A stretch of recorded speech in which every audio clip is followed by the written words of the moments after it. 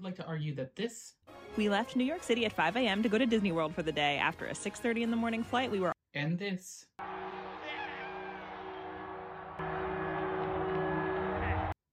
are fundamentally the same things.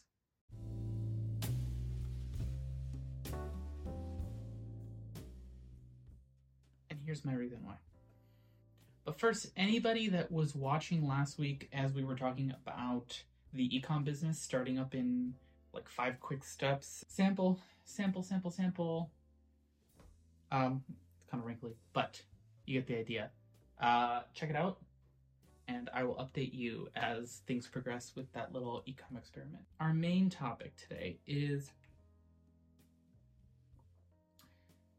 Disney Adult. I think it's controversial. I'd like to address it.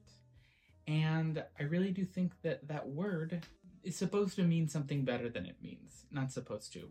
Words aren't supposed to mean anything. All words are made up. But the phrase that we have subscribed to, fanatics, is inherently vilifying a small minority when really it's missing out on, I think, the best of what that group of individuals. We don't call sports fanatics sports adults. We don't call them maladjusted. We don't call people that get really into fantasy football anything other than people that are really into fantasy football. But they're very fanatical about something, some kind of fan base. Here's my gripe. I would consider myself somebody who really likes Disney. The movie's fine. I like the movies fine. I like the theme parks. I like the attention to detail that at one point was so interwoven into the DNA of the company that it really did put storytelling and that attention to detail in everything that they did. Nothing in this, more in the theme parks as like a customer touch point.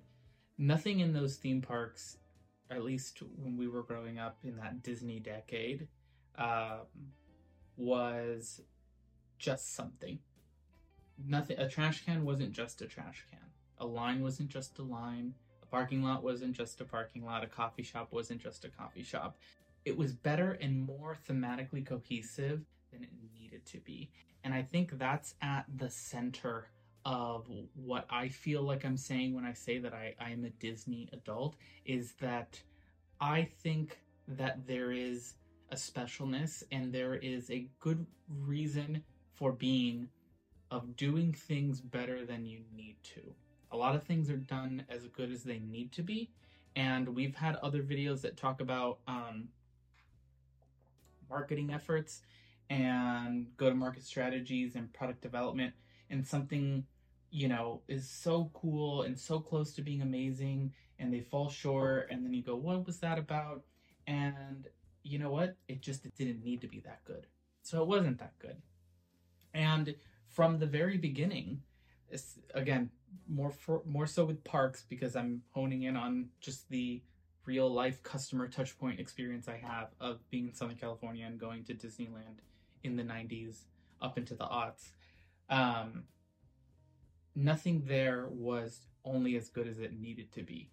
It was as good as that team could do. And I think there's a whole generation of people that have grown up with that idea of telling stories through non-conventional mediums, telling stories through things, which is kind of what I like to do in my work, apart from kind of other things, but like telling stories through consumer goods, where you have something that you want, a story that you're trying to convey, and the original medium might have been a movie or a television series, but you're taking that same concept and how do I turn that into a thing that somebody can hold, and I'm telling them that same story. You get into a lot of that in licensing of things not being better than they need to be. Just look at a lot of the stuff that you're going to see at Target or Walmart or Box Lunch that has like your favorite characters on it from whatever company. And is the stuff cool? Is it like so aware of the content that it's referencing that you as a fan would have made something similar, or did they take the approved artwork and put it on another product and are now selling you that sandwich of the two? I like to think that people did resonate when I was making stuff that was different. It was better than it needed to be, and that was our differentiator. And a lot of that comes back to being, growing up in that time where everything Disney was doing at that time, in like the late 80s and 90s, if it said Disney on it, you knew that it was like extra. You knew that it was just a little bit different, or they were going to throw in some extra thing for free, and there was just going to be this wow factor that you weren't going to get anywhere else. Where on paper, Universal and Disney would have a very similar sounding offering, but then in the execution of it, Disney just like went to town, and you didn't realize how much the theming of handrails would make in your experience until you saw it without it, and you saw this super themed building with like aluminum handrails and just a aluminum trash can, and you're like, oh, this is kind of jarring. But it didn't need to be that way, but it was when like the Disney difference was a real thing. Yeah, that's kind of like my big point. I would really God, I say this, but I would love to hear your thoughts. I would love to hear your thoughts on this, because I think that term has gotten a bad rap. I think you can be super fanatical and kind of crazy about a lot of things, about sports, about cars, about pick a thing, and you're gonna find people at the edges that maybe take it a little bit too far.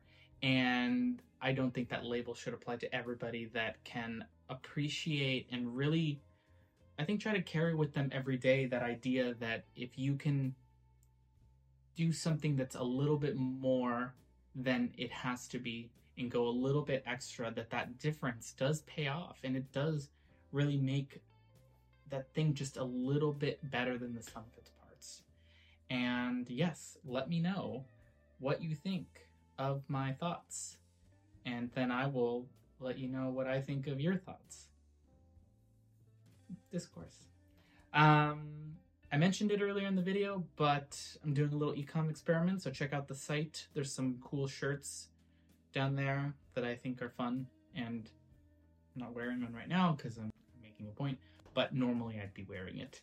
So yeah, I'll see you guys later in the week, and again, let me know your thoughts. Bye. No, until next week, until Friday. Jeez Louise, it's been a week. Well, I mean, it's Monday. Until Friday, it has been business as usual.